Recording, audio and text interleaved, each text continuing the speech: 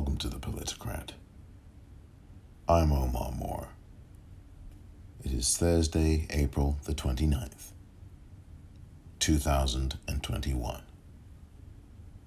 On this edition of the Politicrat, in my discussion with President Xi, I told him, we welcome the competition. We're not looking for conflict.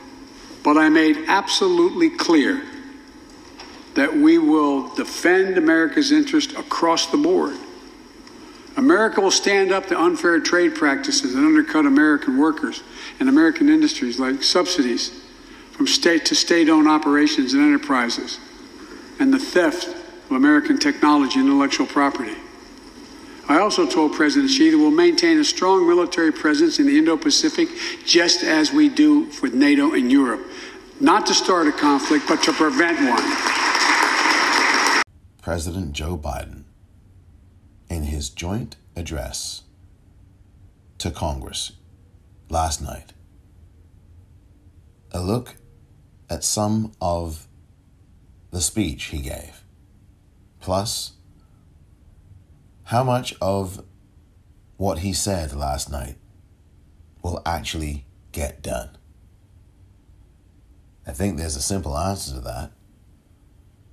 And the answer, in large part, has to do with us.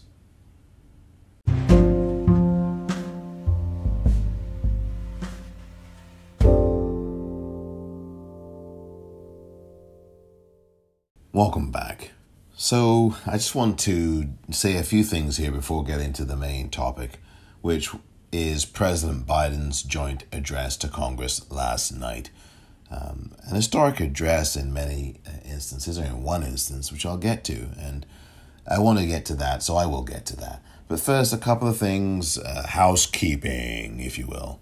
First, I will be off of social media for the next 4 days, beginning tomorrow, Friday, April 30th, 2021, to return on Tuesday of next week. That would be what? I think if I do my math correctly, that would be May the 5th, Cinco de Mayo. So I will be back then.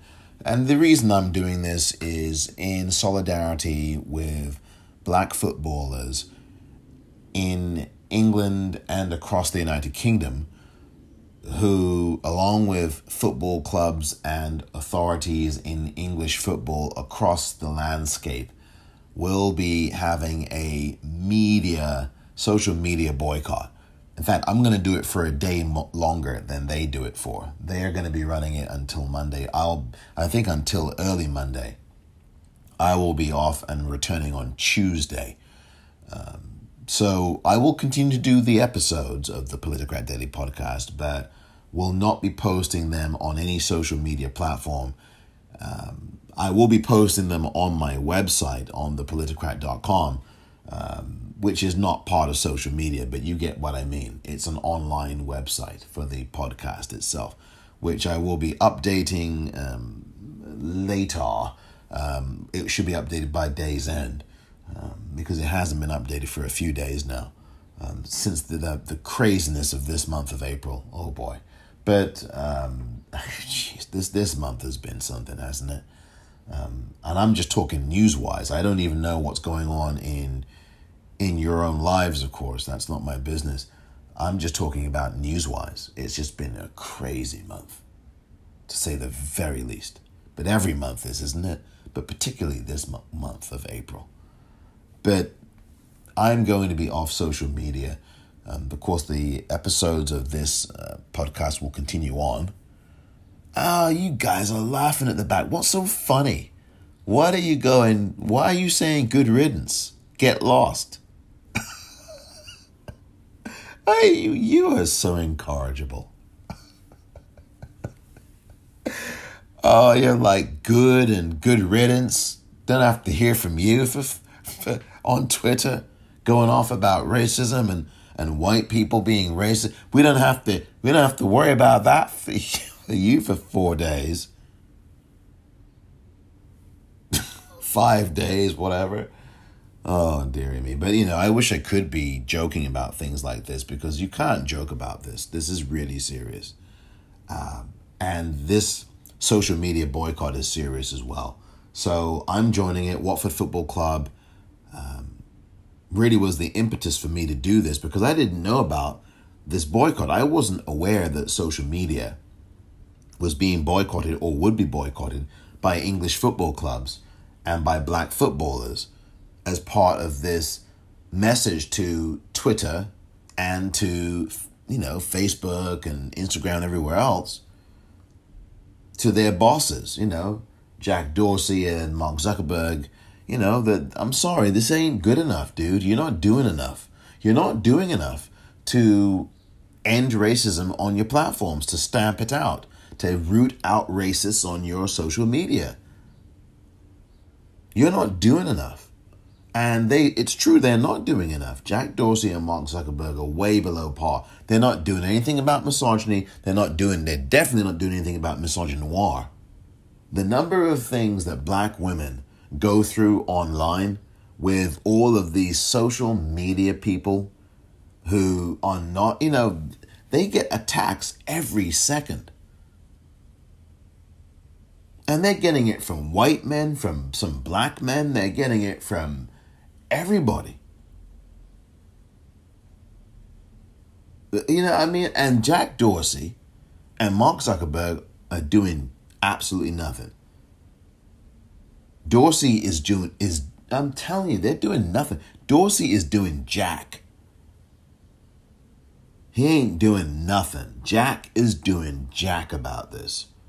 And this is the reason that the English Football League, the Premier League, and the other leagues in England, and I believe across the UK, but particularly in England, and all footballers, and certainly black footballers, are participating in a league-wide, across all leagues, and the FA as well, I believe, Football Association in England, are all participating in a social media boycott of all social media platforms for beginning tomorrow, Friday, April 30th, and going through to the early portion of Monday morning on May the 4th. I am going to be off social media beginning tonight at, I don't know, it's going to be it might be even earlier than tomorrow. But I will be off social media, certainly on Friday. I know, you're happy. Ha, celebrate. Come on. Oh, festival. Come on. Party. I know you don't care one way or another. I mean, I don't know that you do or that you don't. But it makes no difference to me how you feel about that. I'll just be blunt with you. I'm doing this not to say, here, look at me. I'm doing this because I have a really strong conviction about this. And I wish that more people would do it there are some people who are doing it that I know of, but I wish many more people would, because we need to stamp out racists and racism on social media, and not just in the messages that get sent to us and to black footballers and to black women, but also we need to have companies that reflect the world, so that these social media companies have people who are making decisions on them and in them who are black, right? Have people in them who are doing that, and have more women involved. And I'm not talking about Sheryl Sandberg and Miss Lean In. Miss Lean In. No, I'm not talking about you. I'm talking about having a real group of people, and also having our own social media platforms, which is what we really need to do. Because they who control the medium control the message. And as I've said before here, you cannot have a safe space or expect one if you don't control or own that space yourself. If you don't own a social media network, you can't be claiming safe spaces. I'm sorry. I know that some people won't like me saying that, but that is what that might be. You don't ever think that you have a safe space when you don't own it, right? I want there to be a safe space. I'm not sitting here, dear listener, saying, oh no, there shouldn't be one. I'm saying that we can't expect that from people who don't care about us, number one, from the giddy up. And number two, they own the space. They own the platform. They own the company. We don't. We don't. So I really think that we should all be putting our pennies together, along with some footballers who are making millions of pounds a month. Some are making almost £1 million a week. And pool your resources together and have a social media network, right? Where we do set the controls and the parameters, because these folks at Twitter, these folks at Instagram, these folks at Facebook et al. Are not doing that. They're allowing all of this garbage to be online, all these racists, all this pornography that's toxic and that, it's just horrible. And it's horrible to women on top of that. And that stuff you can literally, not that you're looking for it, not that I'm looking for it, but literally, you can get in your timeline, or you can get someone following you, or you can get someone liking a tweet of yours, and you look at who liked it, and it's a porn site, right? It's a porn account. And you click on that, and you see the blooming videos. And then you're asking yourself, why hasn't Jack Dorsey done jack about getting rid of this stuff online? There's a woman online, and I forget her name, who has been going on about this for years now. I believe it's Pornhub that she stands up against, and I'm with her on it. They use these 16-year-old girls, 16. Like I said, I don't frequent or look at these sites. I'm just saying, I'm only repeating what it is this particular anti-porn, anti-exploitation campaigner is on about. And I totally am with her. This is just disgraceful. And that stuff's allowed on Twitter. I mean, I'm telling you, I have had tweets of mine liked by porn accounts. I don't care if they're bots. I don't care if they're real. I'm just telling you, I've had that. And you click on who liked it. Oh, you just want to see who it is. And boom, there it is. Where's that, Jack? Why aren't you taking that off your platform? Oh, because you white boys, you like that stuff. You like that porn. You like that shit. You like it. You like it. You like it. So you're not going to ban that, right? Never mind it exploits women. Never mind. Oh, no. But you allow some jackass, right, to say this stuff about women, and you don't ban that either. Let someone tweet out 8 seconds of a walk-on video by 2 football teams, pre-game warm-up introduction, and see how quickly they get banned. Yes, I'm talking about me. Got banned. I got my Twitter account, my old one, suspended, banned, for tweeting out 8 seconds of a walk-on video of 2 football clubs, including mine, Watford, pre-game, walking onto the field. Boom, suspended. You're gone.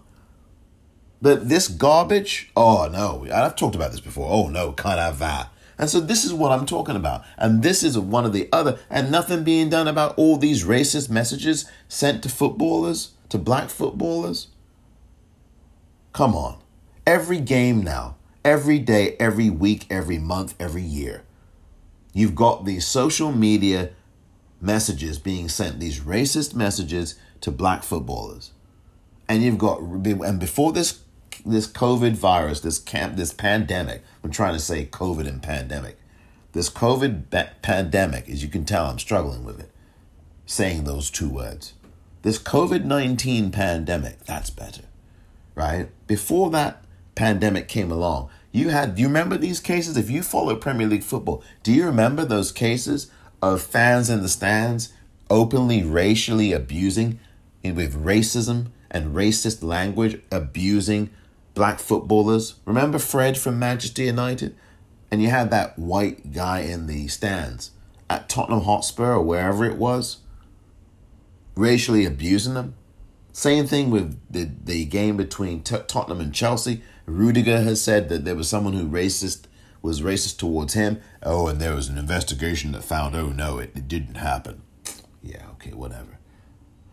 Wilfried Zaha of Crystal Palace last season, just before the end of that season, and you saw what happened there. He pointed on Twitter to this racist stuff that had been sent to him by some 12-year-old boy in Solihull. I did a whole episode on that. And ad infinitum, Callum Hudson-Odoi at Chelsea. I can go through Troy Deeney at my club, Watford. I mean, this goes on and on and on. So the whole thing is, my point is that I am going to be off social media of all kinds for the next few days. The newsletter will continue because that's not social media. That's my online newsletter for this podcast. And thepolitocrat.com will be updated still. And the episodes of this podcast will continue. And they'll get posted to, the usual platforms. But they just won't get posted on social media. That's what I'm saying. That's what I'm saying. I'll be returning to social media on Tuesday, May the 5th, Cinco de Mayo. So that's what is going on there. And I just wanted to mention that. I know you're in the background there laughing and saying, good. Don't have to hear from you anymore for the next few days. Good. But that's what the story is, and I just wanted to mention that here at the top. And I've done this before with issues and causes. And again, it's not about me or this is me and look at me. This is about something I believe in. And it's purely selfish from that standpoint. I believe in this. I believe in solidarity with my fellow black men and women who play the sport and who get racist abuse on social media all the time. And I believe in standing up with them. And I believe because they are my people and they are people who we all should be supporting. And to that end, we should be all in solidarity with that, right? What's the point of me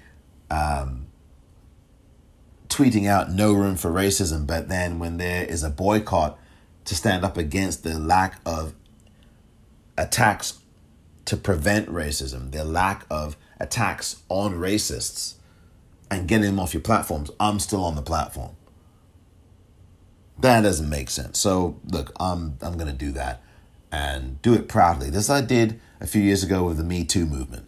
And I want to ask the Me Too movement. Remember when they did with Time's Up and Rose McGowan, and they did this 1 day or 2 day social media boycott? I now want to invite them and ask them, will you join me and others and a lot of the footballing community and black footballers and the English football leagues? Will you join us in our 4-day boycott of social media?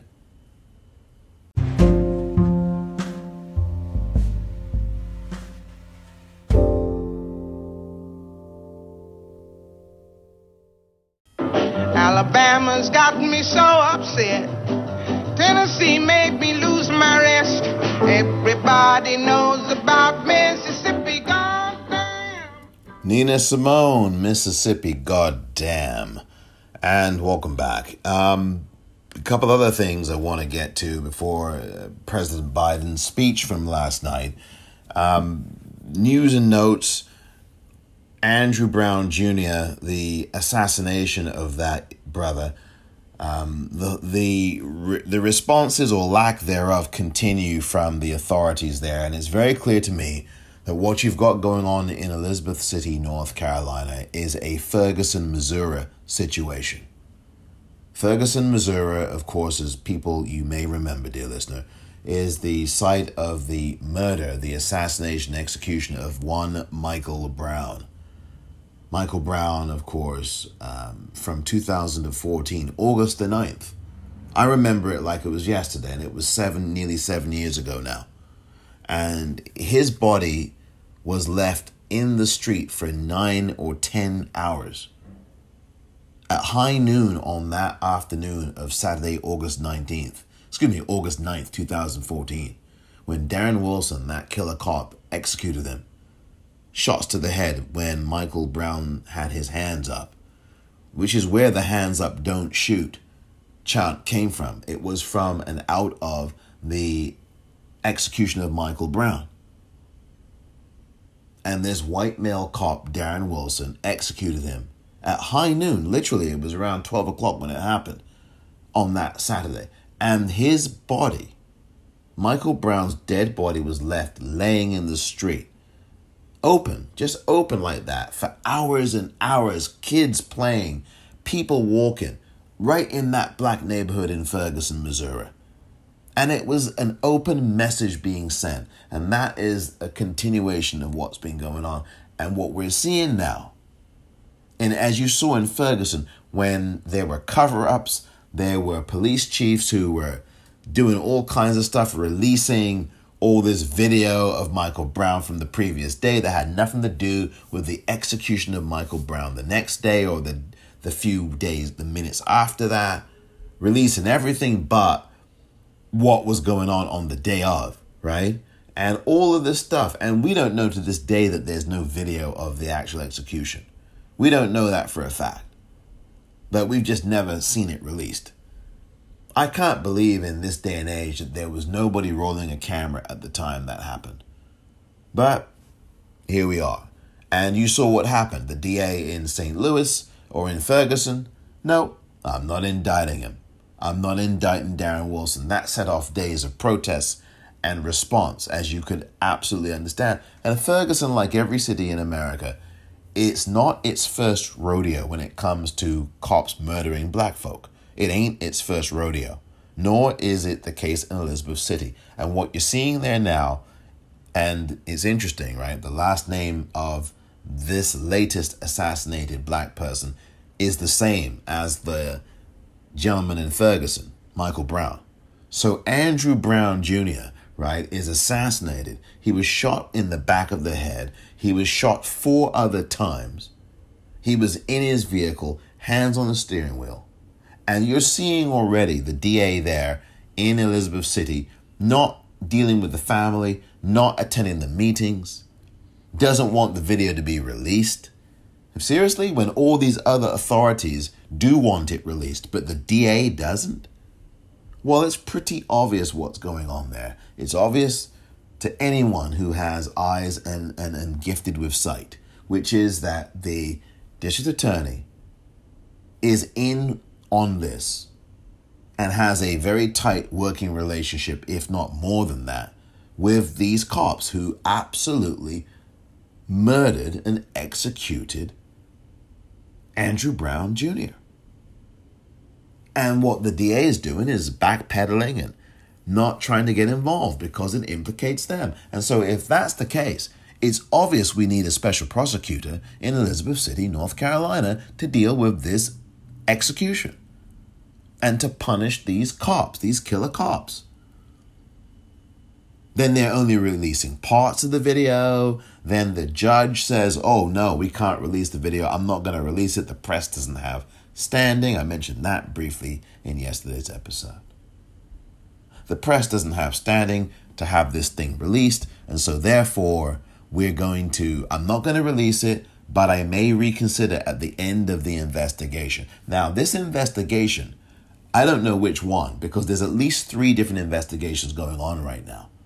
And my question is, and again, I needed to read up on this before doing this episode today, but I didn't. Terrible me.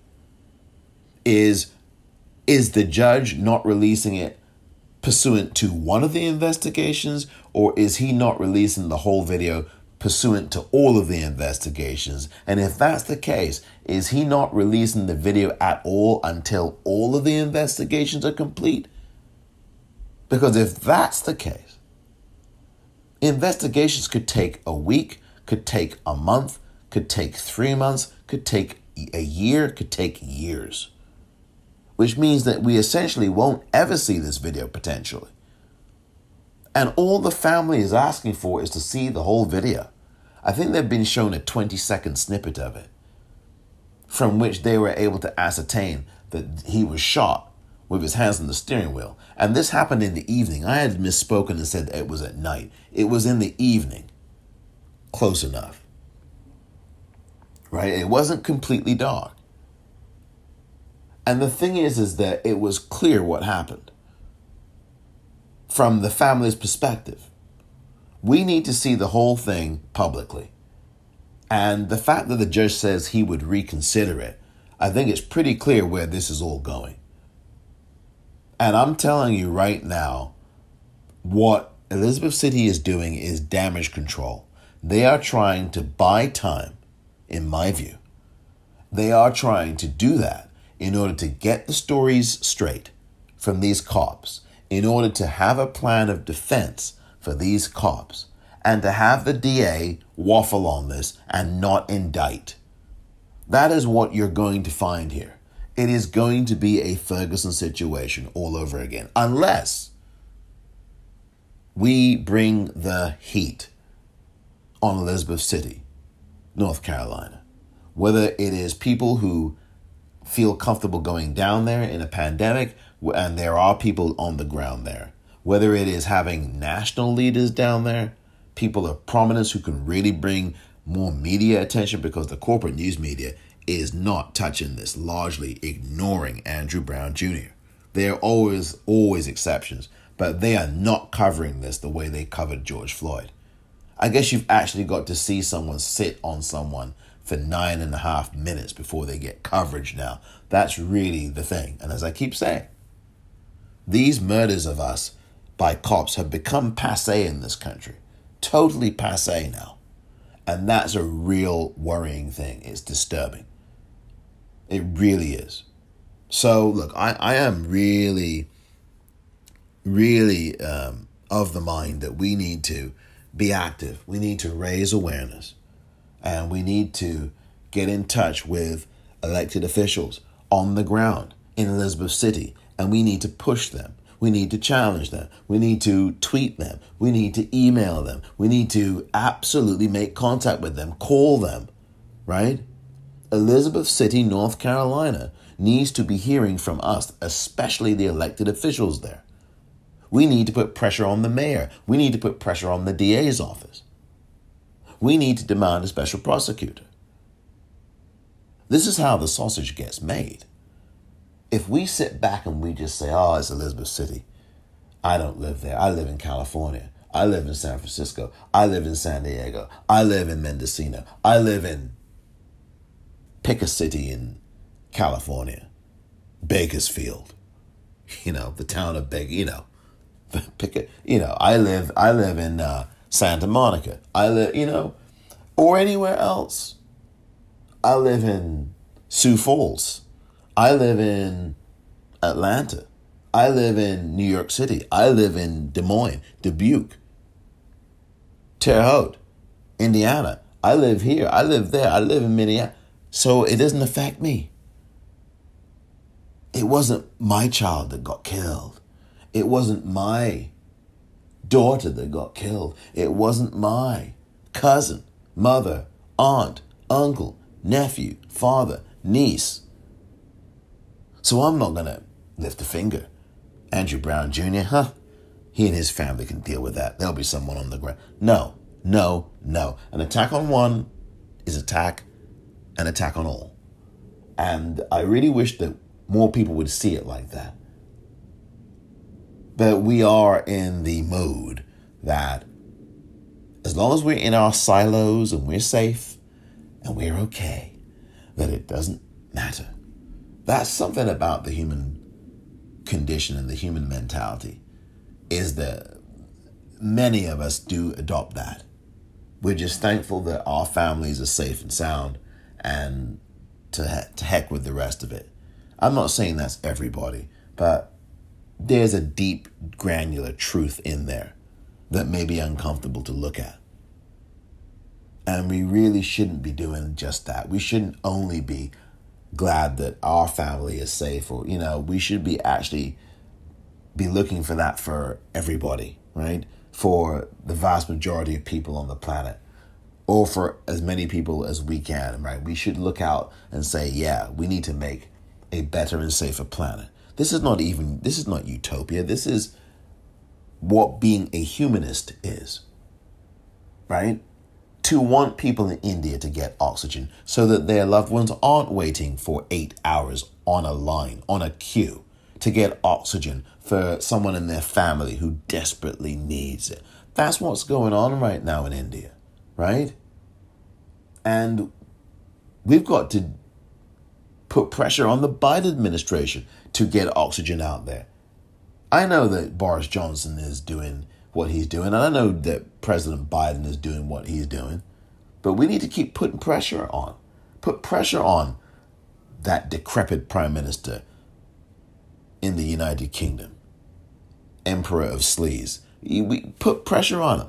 Put pressure on Dominic Raab, the Foreign Secretary in the UK. Put pressure on him.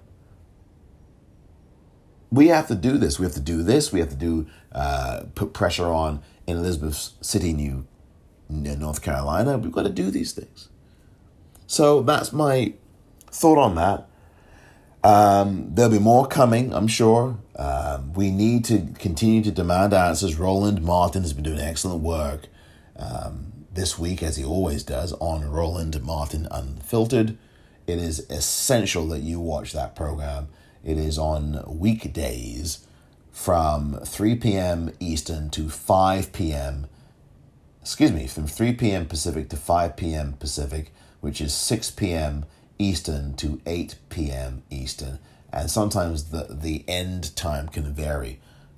Not in end times as in the end is near for the world, but end time of the program. It can sometimes finish a little bit later than 8 p.m. East. But the point is that it starts at 6 p.m. East in the US. And it's available on YouTube at youtube.com/Roland S. Martin every day, Monday through Friday. So please do visit his program and watch it. It's a really important program. You get news that you don't get anywhere else. And I've talked about that from time to time with him, Joe Madison, the Black Eagle as well on Sirius XM radio. Also a really good place to go. The Urban View channel 126 is where you'll find him from 6 to 10 weekdays, Monday to Friday, 6 to 10 on Eastern time in the US, and that's 3 to 7 on Pacific time in the US. So that's all I wanted to say about that. There's so much to get to, but so much going on in New York in particular. You've got Scott Stringer, the mayoral candidate there, accused of sexual harassment and assault. I mean, this is just... This never stops, does it? So we've got to keep fighting back, and we've got to never stop fighting back against all this. There's so many other things going on. Record homelessness in city shelters in New York. The decrepit governor there is talking about ending curfews for food and beverage services, and that bars will be open again in May. Next month, bars open again. What could possibly go wrong? Apart from the fact that the governor is already wrong. He should never be in office right now. He should be out, Governor Cuomo. But now we're going to open up the bars again with all the variants. Oh, never mind them. The variants, half of New York City is nowhere near vaccinated. New York State overall, you still got barely 30% of the people even vaccinated once, let alone twice as a full vaccination. I mean, come on. We've not got 40% of the population in New York State fully vaccinated yet. And this clown, this sexual harassing clown, predator, Democratic Governor Andrew Cuomo is talking about opening up the bars again. Come on in. In New York City is included. Oh, New York City, the most densely populated city on the planet. Well, in the United States, I should say. Nearly 9 million or so people in it. What could possibly go wrong? Let's open up the bars.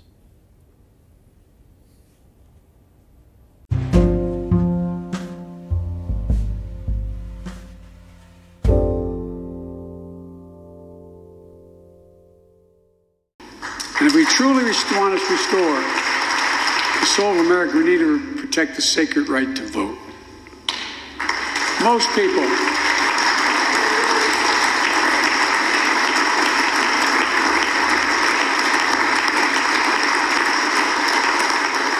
More people voted in the last presidential election than any time in American history, in the middle of the worst pandemic ever. It should be celebrated. Instead, it's being attacked. Congress should pass H.R. 1 and the John Lewis Voting Rights Act and send it to my desk right away. The country supports it, and Congress should act now. Welcome back. That was President Biden last night during his speech in the joint address to Congress. And it was a her story moment, a historic moment last night in that House chamber, as for the first time ever, you saw two women standing behind President Biden. Even before President Biden came out to give his address, you saw the specter there. It was a really good moment, I thought, for historic proportions of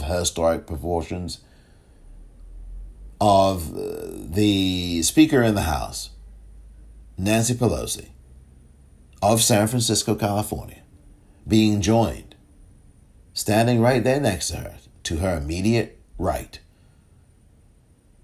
Vice President Kamala Harris of Oakland, California, the former San Francisco District Attorney, standing right there, right next to her. And you've never ever seen that before in the history of this country. But it happened last night. And it was a really good moment. It was photographed very well by a photographer for C-SPAN, by the way, who did the video and photography for the prelude to the address. And you saw a shot from behind both of the women, and you saw them looking out on their view of the gallery. It was really a great moment. It was nice to see, and long may it continue. You know, I really do think it's important, things like this. It's not symbolism, it's important. And I know some may dismiss it as symbolism. This is important. We need to see this, and black girls need to see this.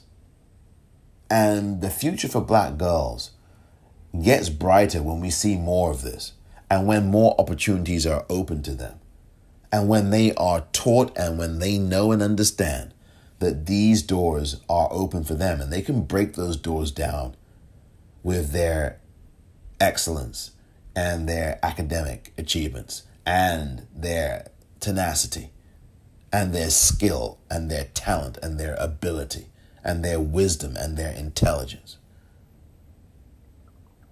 And it's not just about being part of a system. It's more than that. It's about changing that system.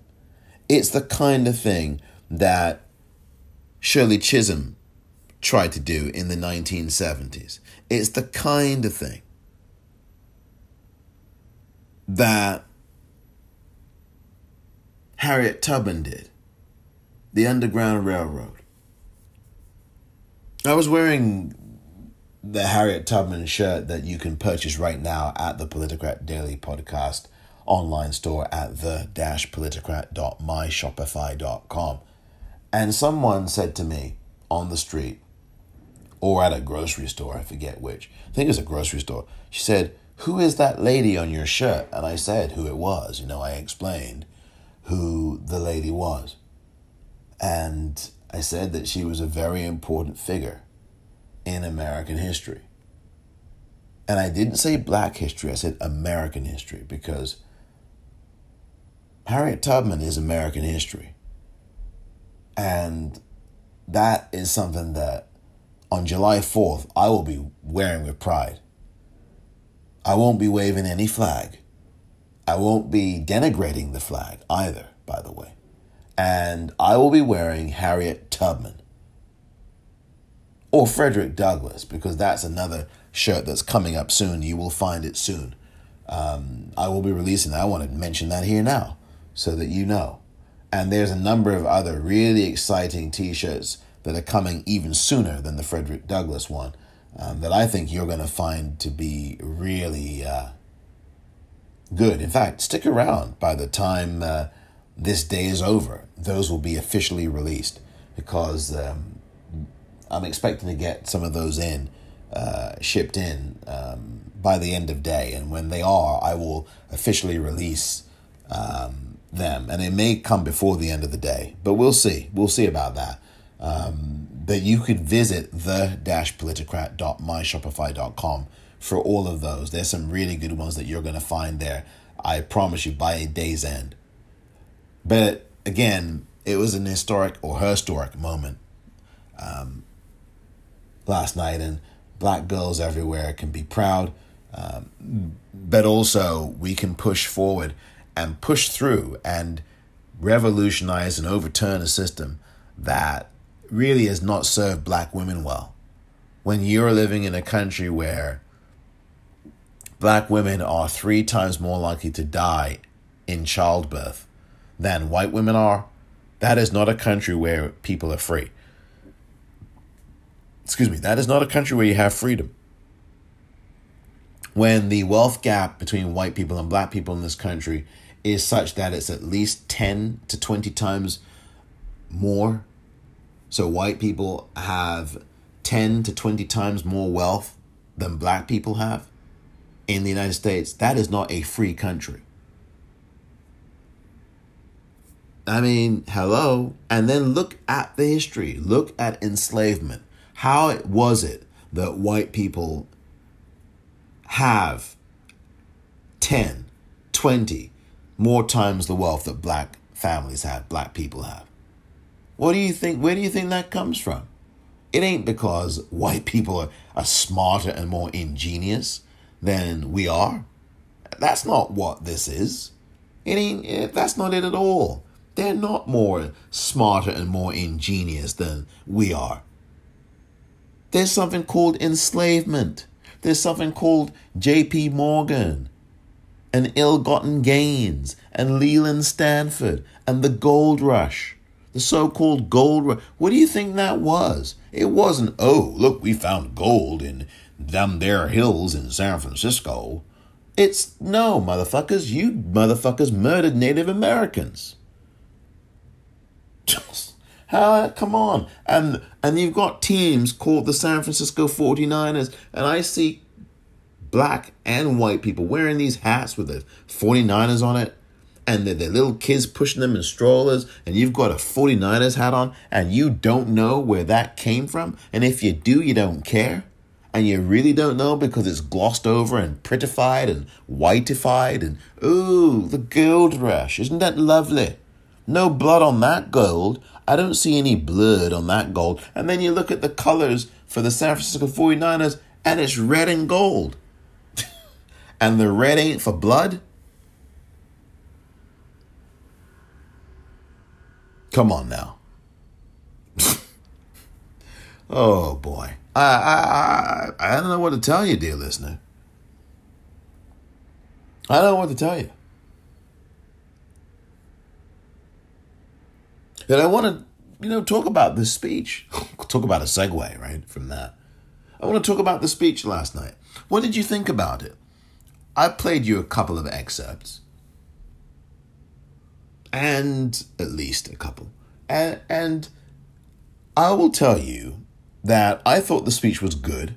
I thought President Biden, was fluid. It was one of the more fluid speeches he had ever given on the form of the speech. And I think it was one of the better speeches he had given. The only other 2 speeches that I think were better than what he said last night were the DNC acceptance speech for the nomination for the party back in August of last year. I thought he was very good there. That might be the best speech he's given in the last goodness knows how long. I think it's the best speech he's given in a long time in his political career. Was that one, the DNC speech where he accepted the nomination for president in Delaware, Wilmington that night. I thought he was very good that night. I also thought the inauguration address was very good. And I thought that this address last night before the joint session was a good to very good one. I'd say good. He hit a lot of notes. He hit a lot of areas. He was obviously very much forward thinking. I think it was really refreshing to see someone in that position at the White House, and in this case last night specifically, at that lectern, at that spot in the House chamber, and you could actually feel a little bit of something about this country. I wouldn't say that it made me overwhelmingly overjoyed, but there's a little something in you when you see someone who you know cares, right? Now, again, I've said ad infinitum about Joe Biden that there is a lot to be very concerned about with him, and there is a lot not to like in terms of his record historically, in terms of his treatment of women. I have gone on record ad infinitum talking about that. And there's a lot of people, unfortunately, in politics who have done these things, right? And they're still in politics. And we need to get rid of that system that allows people who abuse women or who do a lot worse than abuse women, and that's horrible enough, to still be running for president, to still be doing this. The last guy who was in that office, look at his record on that, right? And then that's what we get to vote for. We get to pick between two people who have done heinous things to women, right? So you know this, dear listener. If you listen to this podcast long enough, you know what I've spoken about with Joe Biden. And I've even said it many times. I'm still uncomfortable with the fact that I voted for someone who I think is a rapist. I wasn't there. But I do think that he raped Tara Reid. And, and again, I know some people will say, well, why are you talking about that now, Omar? He's in office. Well, again, we have to keep looking at the circumstances of everything. Yes, he's in office. And quite frankly, I am thankful that the American public decided to go with Joe Biden and not Donald Trump. Because white Americans for 2 elections voted for Trump over Biden. The majority of white voters voted for Donald Trump in 2 elections. So don't tell me, oh, well, most white people don't support Kyle Rittenhouse. They don't approve of that. Don't tell me that when most of your asses voted for Trump twice, motherfucker. Both elections. More white people voted for Trump than didn't. So don't tell me, oh, but no, there's no way they could approve of what Kyle Rittenhouse did in Kenosha to those 3 people. He blew the arm off of one and shot the other 2 dead.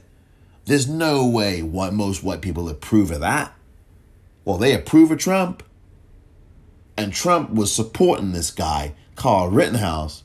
So you can make the inference, if you so choose. We cannot be naive.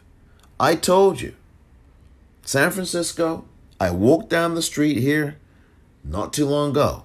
It was earlier this week. And there's a Trump sticker on a parking sign. No parking between this place and this place. And someone stuck a Trump. You could see it was stuck on there. I guess someone tried to peel it off. But you can still see the Trump sticker there. I don't know how long it's been there for. Right down the street here in San Francisco. In the month of April in 2021. So please do not sleep on this. Right? In the so-called liberal city. Don't sleep on this stuff. Do not sleep on it. You've got a majority of white people who voting for Donald Trump in 2016 and last year in 2020. And if it's not for black people and brown people and some white people who have conscience, we would be looking at another term of the Nazi aspirant. And trust me, if he had got in a second time, he wouldn't be leaving ever. And that would have been a real freaking problem. You already saw what happened on January 6th, didn't you? You didn't forget January 6th. You didn't forget your January 6th, 2021, did you? So all of that is the background to last night. And so therefore, and the reason I'm saying all that is, yeah, It did feel good to see President Biden standing there and not Donald Trump. It did feel good to see someone who actually cares about people and has some empathy in him. Even though, yeah, I have issues with some of his policies, and I didn't like the fact that he dropped bombs on people. How's that for empathy and compassion in Syria, right? I'm not in favor of that. And our foreign policy has been like that for centuries, right? For a century. I just want to say that I thought the speech was good. I didn't like some parts of it. You know, I didn't like the fact that he, and I'm going to play it to you right away because I think you should just listen to this. I'll play this for you right now, actually. Listen to this. And we won't ignore what our intelligence agencies have determined to be the most lethal terrorist threat to the homeland today. White supremacy is terrorism. We're not going to ignore that either. My fellow Americans, look, we have to come together to heal the soul of this nation. It was nearly a year ago before her father's funeral when I spoke with Gianna Floyd, George Floyd's young daughter. She's a little tyke, so I was kneeling down to talk to her so I could look her in the eye. She looked at me, she said, "My daddy changed the world." Well, after the conviction of George Floyd's murderer, we can see how right she was if we have the courage to act as a Congress. We've all seen the knee of injustice on the neck of Black Americans. Now's our opportunity to make some real progress. The vast majority of men and women wearing a uniform and a badge serve our communities, and they serve them honorably. I know them. I know they want them.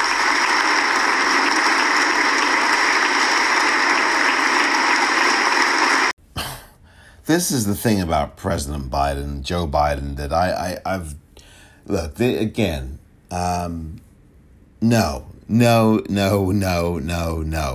Most men and women in uniform wear their badge and serve their communities honorably.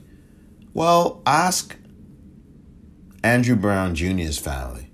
Ask Breonna Taylor's family. Ask George Floyd's family. Ma'Khia Bryant's family, Adam Toledo's family, Laquan McDonald's family, Eric Garner's family, Alton Sterling's family, Philando Castile's family, Terrence Crutch's family, Tony McDade's family, Sandra Bland's family, Rakia Boyd's family, Tatiana Jefferson's family, John Crawford III's family, Tamir Rice's family.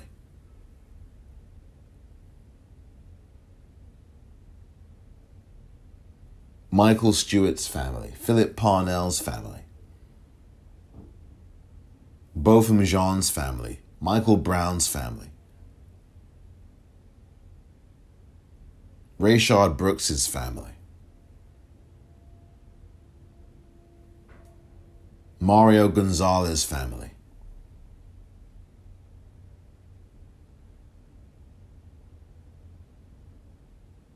Angel Zapata Hernandez's family, Jessica Hernandez's family.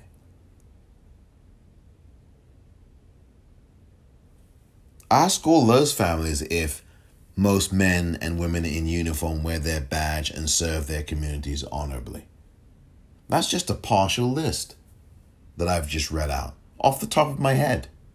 I don't have any script in front of me. You know that. I don't use scripts for this podcast, and it shows. Or it sounds. But ask those families, President Biden, Mr. President, ask them about whether that happened. See, so lines like that to me, I'm sorry, don't appease these folks. These police unions have all this power. And they represent most men and women in uniform. And those police unions are pigs. That's the nicest thing that you can say about them. And I don't really want to say anything nice about police unions. They're just Gestapo. Ask those protesters who are peacefully protesting in Elizabeth City North Carolina what honor is, and if those men and women in uniform who stood up there in stormtrooper uniforms were serving the community honorably. When one of those cops turned around and said to one of the black protesters, "F your mother." Is that honorable? So, I mean, again, and I know President Biden didn't necessarily write this speech, but he said the words and he obviously rehearsed the speech, and he didn't think to get rid of that out of there. And you see, when you weave in lines like that, whoever did the speech, whoever wrote it, and we know who delivered it, but whoever wrote, who's writing the speech? When you weave that line in and then talk about George Floyd before that, and you know that these people who wear the badge and serve honorably want to help meet this moment to make progress, do they? When have they ever made statements saying that this just verdict last week was just that, that Derek Chauvin being convicted was a just thing and it was a great thing and we support it? I have not heard anybody. Now, there may be one or two, but yeah, I've not heard that en masse from most of anyone in the police departments across this country. They are silent. You don't hear any of that. So I'm sorry, if you can't even get most of the police departments in this country just to say this was the right verdict and we are grateful for it, and this must be the beginning of the deterrent of police murdering black people. If you can't even put out a freaking statement, a generic ass, bland, vanilla statement saying that, at minimum, you are not one of the most men and women in uniform wear their badge and serve their communities honorably. Because police unions didn't say jack after this verdict last week. They said nothing. You didn't have Pat Lynch of the Patrolmen's Benevolent Association in New York say jack about this verdict. And if they have, tell me. You can email politicratpod@gmail.com. Let me know. But I'm telling you, I've not come across it. None of these police unions have. The one in Minneapolis with that racist ass, who I think had to step down from the union, he's a racist ass, and I think he was associated with the Klan there in Minneapolis. He's been police union head had been for years. Trump supporter, everything. He didn't come out and condemn that verdict. Excuse me. Yeah, he probably did come out and condemn it. He didn't support the verdict. He didn't say, we support the verdict. None of these police unions said, we support the verdict. So, that's my thing with Biden. He will say these things that they're so tone deaf. Same thing that he also said earlier in the speech when he talked about, oh my goodness, and I'm scrolling through it. Now what I do have in front of me is the speech, the actual as prepared remarks, and I did listen to the remarks live, watched them, and then I went back and read the speech, and then played the speech that was live next to the remarks I was reading and listening back at the same time. So I like to think I'm pretty familiar with the speech, but yet here I am. There was a thing that here we go. This is it here. This is the thing that also irked me last night. Before I get to all the good stuff, the bad stuff I'm going to get out of the way first, right? Is when he talked about cracking down on millionaires and billionaires and the IRS will do that. And he says, that's estimated to be billions of dollars. And then he says, look, I'm not out to punish anyone, but I will not add to the tax burden of the middle class. Okay, great. You're not adding to the tax burden of the middle class. That's really good. But the problem is where before that he says, I'm not out to punish anyone. Well, you should be out to punish the billionaires because the billionaires have punished us. They've punished the working class. They've punished the middle class. They've punished the United States. That's what this is. And you're pandering to them. And the reason, of course, why he's doing this, cynical or not, right, is because these are the people who are putting money in his pocket. Wall Street is putting money in Joe Biden's pocket. There were reports from CNBC and other publications last year that Wall Street put money in Buttigieg's pocket, in Kamala Harris's pocket when she was running, and in Joe Biden's pocket when he was running. It's par for the bloomin' course. So that's why he says, well, I'm not out to punish anybody. Yes, you are. You should be out to punish somebody, I should say. These billionaires have made our lives a mockery and a misery. Just ask the Amazon worker. Billionaires don't give a rat's ass about them. Look at the way that Jeff Bezos treats those workers at his own company. Look at the way those workers are treated. You should be out to punish them, President Biden. You really should.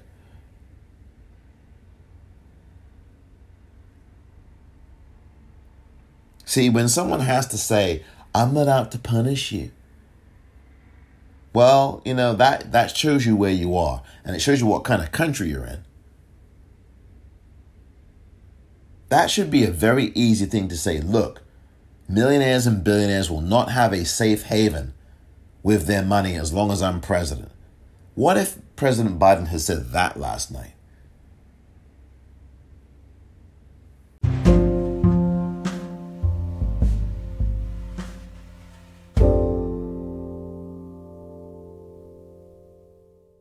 A black man who sees the world the way John Wayne, for example, sees it would not be an eccentric patriot, but a raving maniac. That message is for you, Tim Scott, Senator Tim Scott of South Carolina. You must be a raving maniac. For you to say that there is no racism in America, America is not a racist country, and in the same breath say, well, I've been pulled over by the police many times. You must be a raving maniac.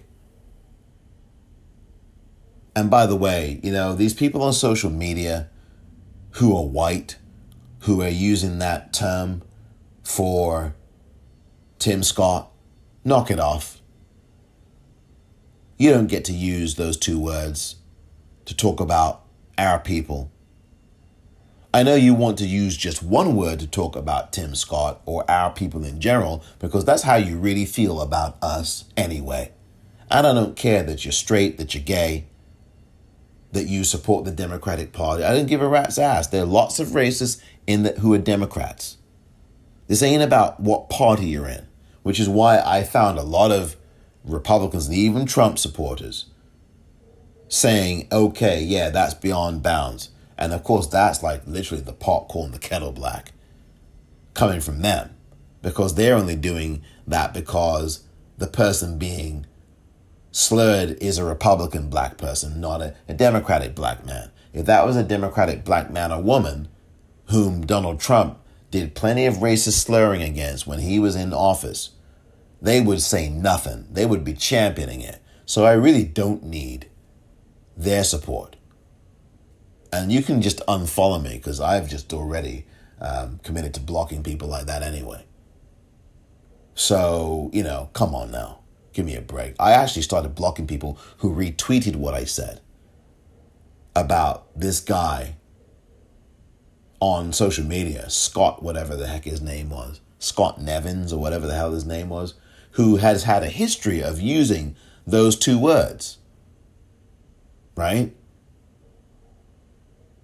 I'm not going to mention them. I don't even use those words anymore. I've stopped using them, right, to describe black people who say bullcrap like what Tim Scott did yesterday. Malcolm X has used those two words, and he has every right to. When he was alive, he had every right to use those words. I just don't use them anymore. But a white person, you don't have the right to be using those words. I know you really want to use one word, the one word with 6 letters beginning with N, that racist word that you want to use. That's what you really want to say about Tim Scott. And however reprehensible Tim Scott is, you can attack him on what he says and call him an ass and a jackass and even a motherfucker, as I have done. But to be calling him the two words that some of these people were on Twitter last night, no, you don't get to do that. And your lame apology ain't gonna cut it. Especially when you've been caught on Twitter using that word at least 4 or 5 other times, using those 2 words. And you call yourself a person who is a Democrat, and you're gay, and you're this, and you're that, and you're in this thing, and you're in that thing, and you're a gay man, gay white man. There's racism. I'm telling you, just because someone's gay, it doesn't mean they can't be racist or that they're not. Don't believe me? Ask the black lesbians here in San Francisco about that, and about those gay clubs in San Francisco that weren't allowing black lesbians in. And we're calling them N this and N that. These white, male, gay clubs, right? And these white, male, gay persons who were calling black women who are gay all kinds of racist and homophobic things. So please, I don't want to hear it of your lame apology. I tried to do an ironic joke about, oh, please, you'd irony my ass. You wanted to call him N, and you were just upset that you had to stifle that. Oh, like the judge in Colorado I talked about last week. Oh, my goodness, why do you get to use it and we don't? Well, I don't get to use it, and no one should use it, and least of all, you should never be anywhere near that word.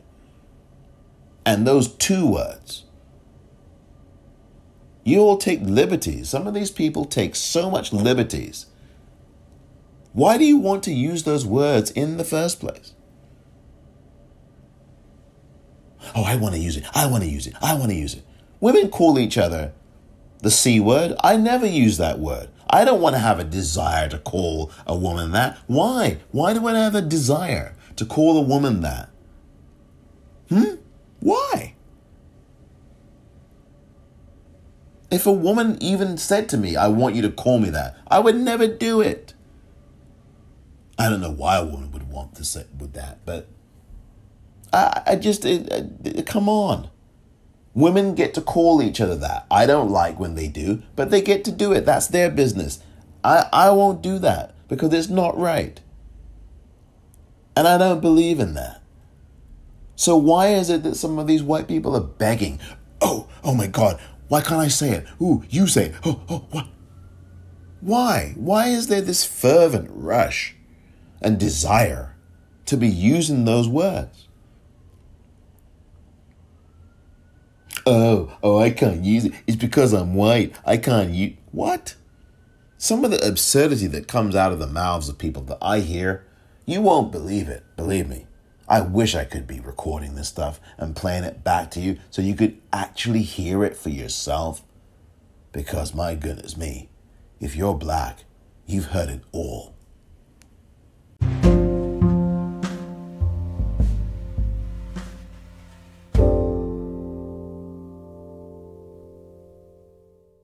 And now for the good stuff.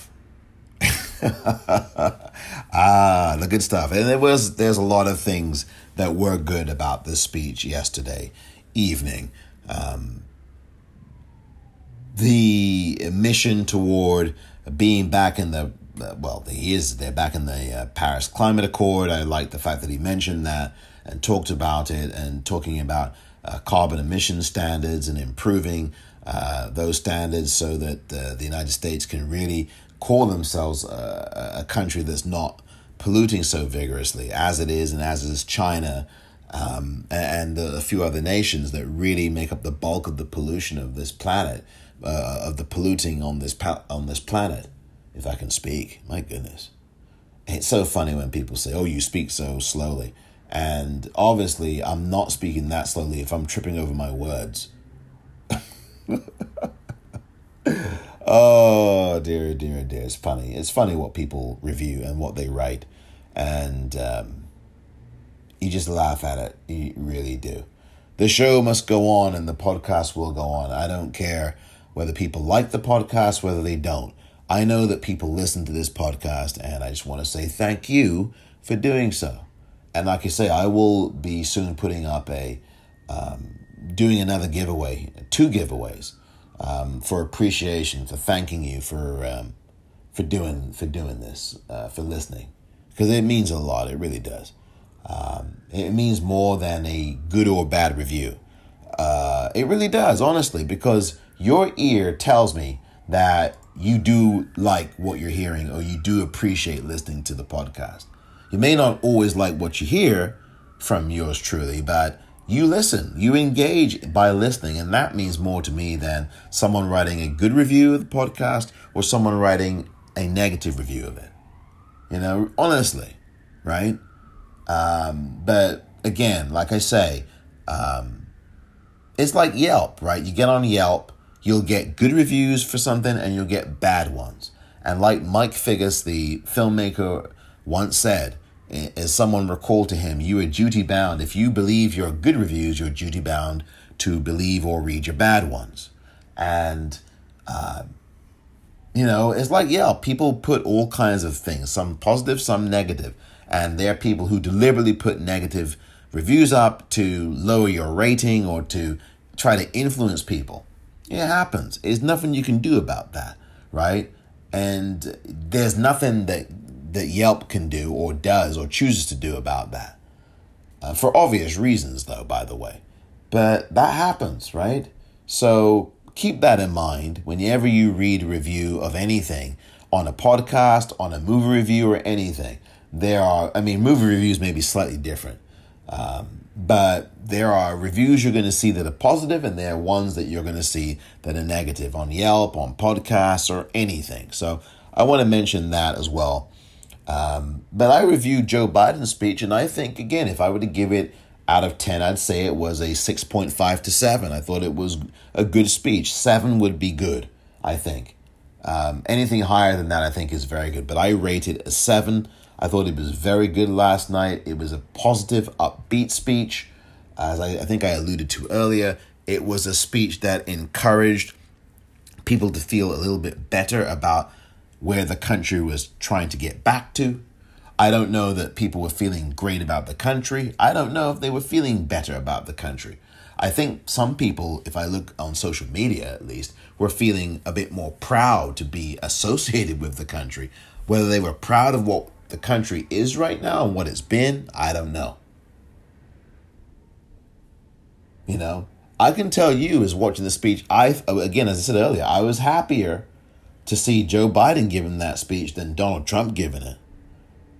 As much as I have, spent time on this episode, for the few minutes I did criticizing some or one or two of the things, President Biden was really good otherwise last night. I thought what he said about the climate was very positive. What he said about getting American jobs and the American Families Plan, really important plan that is. This is really, really good. It's a review partly of the over 160 million payments made to families regarding the American Rescue Plan that got passed earlier this year. The American Families Plan is a really important thing. And I think for me, this was the highlight of his speech. Adding at least 4 years of free education, providing support to families directly and children, giving further tax breaks to families with kids. I think that's really great. And American workers in general, that is really important.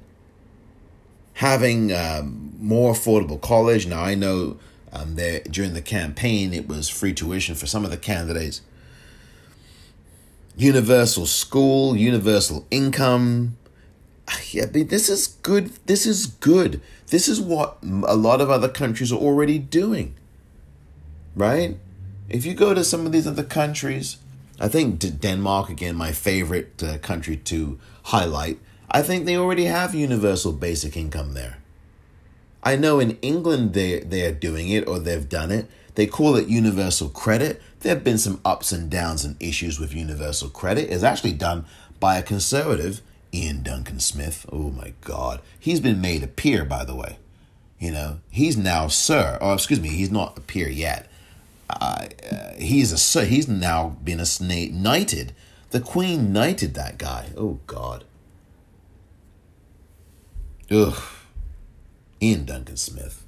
He used to be the Conservative Party leader in the UK, by the way.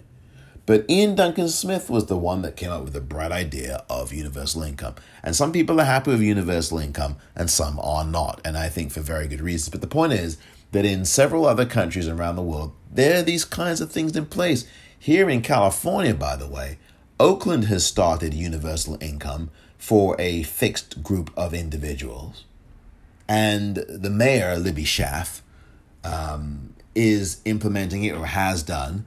And it has been tested as a trial run in several communities in Oakland, California. 15, 13, 14 miles away from here, east of San Francisco, across the San Francisco Bay Bridge. And there are other places, I think San Francisco is exploring this too. Recent news of that the mayor and the Board of Supervisors, I believe, are looking into possible universal income, universal basic income in San Francisco. And you would have thought that particularly places like San Francisco would have done this already, right? You would have thought that, but no.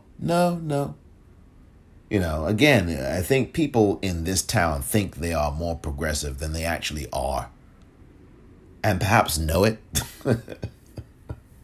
Because that's progress, right? If President Biden can talk about these kinds of things he did yesterday, and this American Families Plan is the bulk of what it was. I think, you know, this effort to educate more people, if he can mention that and actually commit to it, I think we're on to something. A proposal of $62 billion of grant program to invest in making sure that people graduate and get better facilities at these schools for people in Black and brown communities or low-income communities in general, and to enhance community colleges and provide tuition that's subsidized, so there's free tuition in two-year schools and HBCUs, historically Black colleges and universities. I mean, having people who earn less than $125,000 a year enrolled in these HBCUs, a four-year schools, a $40 billion program for that. I think this is excellent. This is the good stuff, right? This is the thing that you say, yeah, here's someone that cares. Education, better teachers, better quality teachers, more certified teachers. Black teachers. Didn't I mention this the other day? We need more Black teachers in these schools. And this plan calls for that.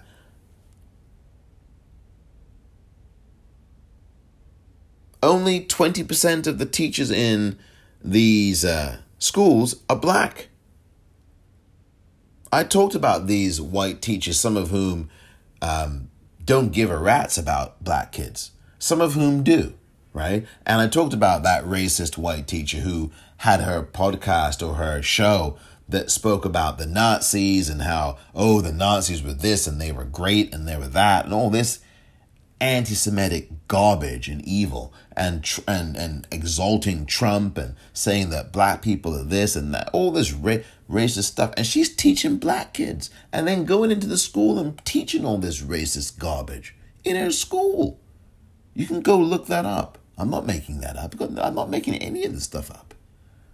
So these programs that President Biden called for and is proposing, I think are excellent. This is kind of what the Great Society should be, right? Part 2 of that, LBJ, although you really can't compare. LBJ actually did do something, right? And he actually cared about this, and he twisted arms till they broke, basically, in Congress, in the Senate. He was he was the president of the Senate at one point. And he used his time in the Senate. He had a lot of clout, and he used the levers of power to get what he wanted to get done. And he did it by getting in people's faces. Now, this president, I haven't seen a lot of that thus far. Now, I don't know what he's doing behind the scenes, but judging upon what we saw during the American Rescue Plan negotiations and Joe Manchin and Kirsten Sinema running wild like wild donkeys, I mean, that's the symbol of the Democratic Party is donkey, right? I'm not saying anything derogatory. That is the symbol of the party, is a donkey. Or an ass, right? If you look at that, I think it's a donkey or an ass, depending on which you might describe. But that's the party symbol. For the Republicans, it's an elephant or a Nazi swastika or a swastika. That's theirs. But I'm just saying that President Biden can get bolder. And I think this speech represented some of that. I thought that the American Families Plan was a really important segment of his speech that I hope gets more coverage in larger platforms. High quality care in the workforce, paid leave. We are just so behind on that. Women should be getting paid leave. They should be getting that for more than just a few days or weeks. This should be something that happens. Oh my God, this should be happening for months and months. In Denmark, a woman gets paid leave for as long as she needs it for or wants it for, right? If a woman is on leave in Denmark, her company pays her. And not only does she get paid, she gets additional monies. Oh, and I've said this before. Oh, you want something to deal with laundry? Here's money for your laundry, separate from the money we're giving you to pay you on the wage. Oh, and if you want money for this, here's money for that too. We'll give you money for that. How? Seriously, I'm not making that up. I don't make any of this up, dear listener. They do pay separately, aside from the paid leave. So if this maternity leave, a woman gets to have that maternity leave for as long as she needs it. Over here, what is it? Maternity leave is what? A few short weeks? It's really short. It's not very long.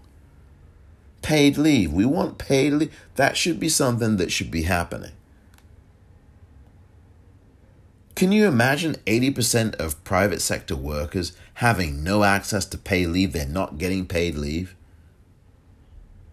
And black women are not getting access to paid leave. I mean, if they are part of the lowest wage working group, and many black women are, as well as black men, they're not getting paid family leave.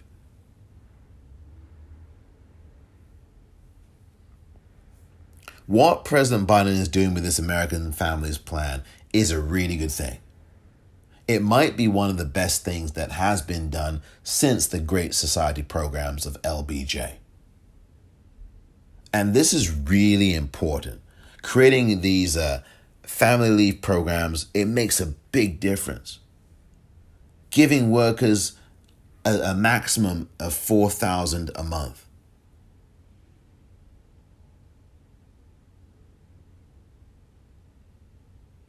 A minimum of 2/3 of average weekly wages replaced. Rising to 80% for the lowest wage. I mean, these are good things. I think it can go even further, but these are good things. Program cost $250 billion over the next 10 years. This is really good. I'm telling you. Here's somebody who cares about you, who cares about the safety net. We need it to be larger. I want it to be larger than this. It should be larger. Trying to do a Boston accent, which is not working. It should be larger than this. But I'm telling you, this is a really good start. These are all proposals, though. And you know what that means? And I haven't even got to all of them. We have to get out there and we have to support this and push for more. We should be getting a $15 an hour minimum wage, not just federally, but across the board. And we should be getting that now. We should have Medicare for all now. Of course, that's the one thing that President Biden is allergic to. He will not use the words Medicare for all in any speech because he doesn't believe in it. He believes in continuing to tinker with Obamacare. And I think that, and I've been telling you here, that if you're not someone in the United States who has any health insurance, you should sign up with healthcare.gov. And I still say that because I believe you should if you don't have any health insurance. What I am also saying at the same time is that we also need Medicare for all in this country. Every other nation has it. They don't call it Medicare for all, but they have protections. We don't. We're the only industrialized nation on this planet that doesn't. So to feel proud to be American when you've got no health care insurance, or when you've got a nation that does not have a government-run health care program for everybody, they only have it for people over 65 at the moment. or whatever, and people who are poor, Medicaid, and not for everybody, that is nothing to be proud of. And we can do much better than this. We should do much better than this. We have to. If we are the richest country on earth, and if we say we're the beacon of light and hope for everybody, we've got to be the beacon of light and hope for ourselves. And I think that this is a good start from President Biden, but it's got to go further. President Biden is out today, has been out today, stumping the American Families Plan and a lot of other things in his speech, which I thought were really good, solid things. We can't do everything all at once, but my goodness me, incrementalism cannot be the default position, because it has been the default position for Democrats for a number of decades now. And not since LBJ has there been this really great sweep. One might say that Obamacare was a great sweep, but really, we really should be at Medicare for all yesteryear. And we really should be doing and having all this stuff done in a heartbeat. I know we've got to fight through all these lobbyists, and we've got to fight through the Republican Party and some of these Democrats who are also standing in the way, like Sinema, like Manchin. We've got work to do is the bottom line. We've got lots of work to do. And we better start doing it, because where we sit here in the United States is very fragile. People are thinking on the one hand that yes, President Biden's in. Yes, Vice President Kamala Harris is in. Yes, the Democrats control all three branches. However, it's a tenuous control. I'm still of the mind that the island on which President Biden and Vice President Harris stand is ever shrinking, and the alligators from the Republican Party are snapping at their heels. And there's this small window of opportunity before that island completely gives way from under them. We've got to have their backs and push them at the same time. I am a firm proponent of pushing an agenda, and I've said this for months now. You have to keep lobbying the president that you like, not just the one that you don't like. You've got to lobby and push these people. You cannot get complacent, and letting Vice President Harris deal with the immigration situation and deal with these other things. It's like clean up on aisle 5. It's a really condescending thing. I know she can handle it. Well, yeah, maybe she can. But is that her area of expertise, immigration? Is that Vice President Harris's area of expertise? What about putting her in a situation where she's dealing with criminal justice so-called reform? I mean, she would know about that kind of thing. She was a DA here in San Francisco for 8 years? She was the Attorney General of this state, California. Second biggest Attorney General's job in the country is here in California. Instead of putting her on immigration detail,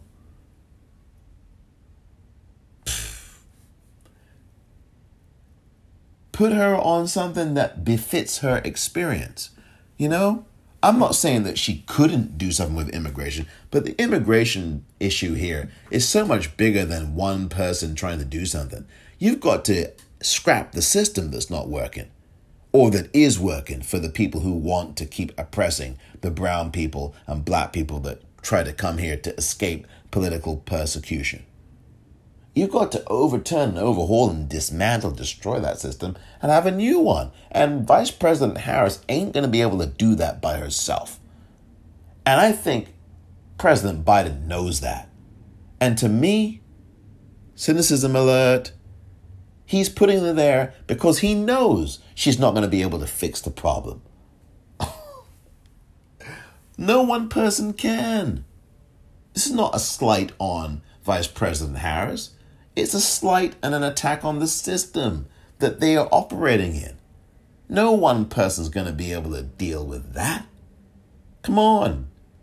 It's maintaining that system. He knows as president that one person can't get rid of all that and deal with it. It's got to be overturning the system completely. And there's no willingness to do that.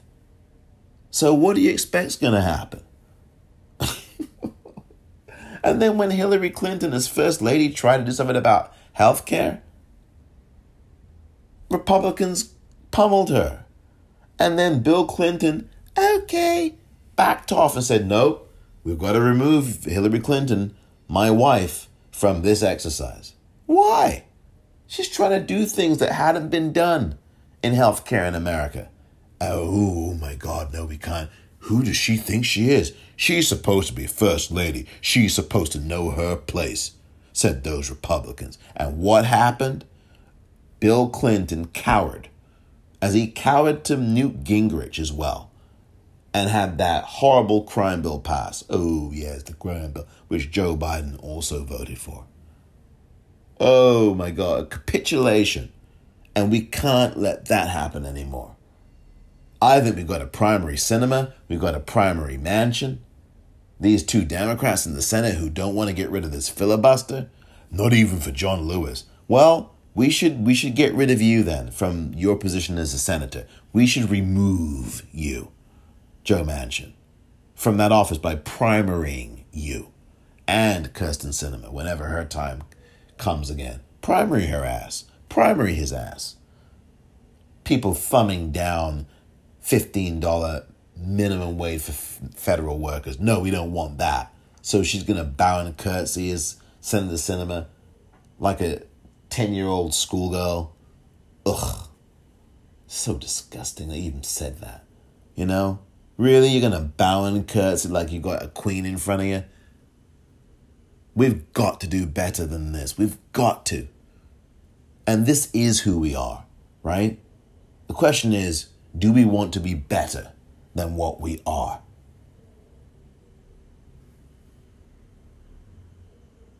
Thank you very much for listening to this edition of The Politicrat. I'm Omar Moore.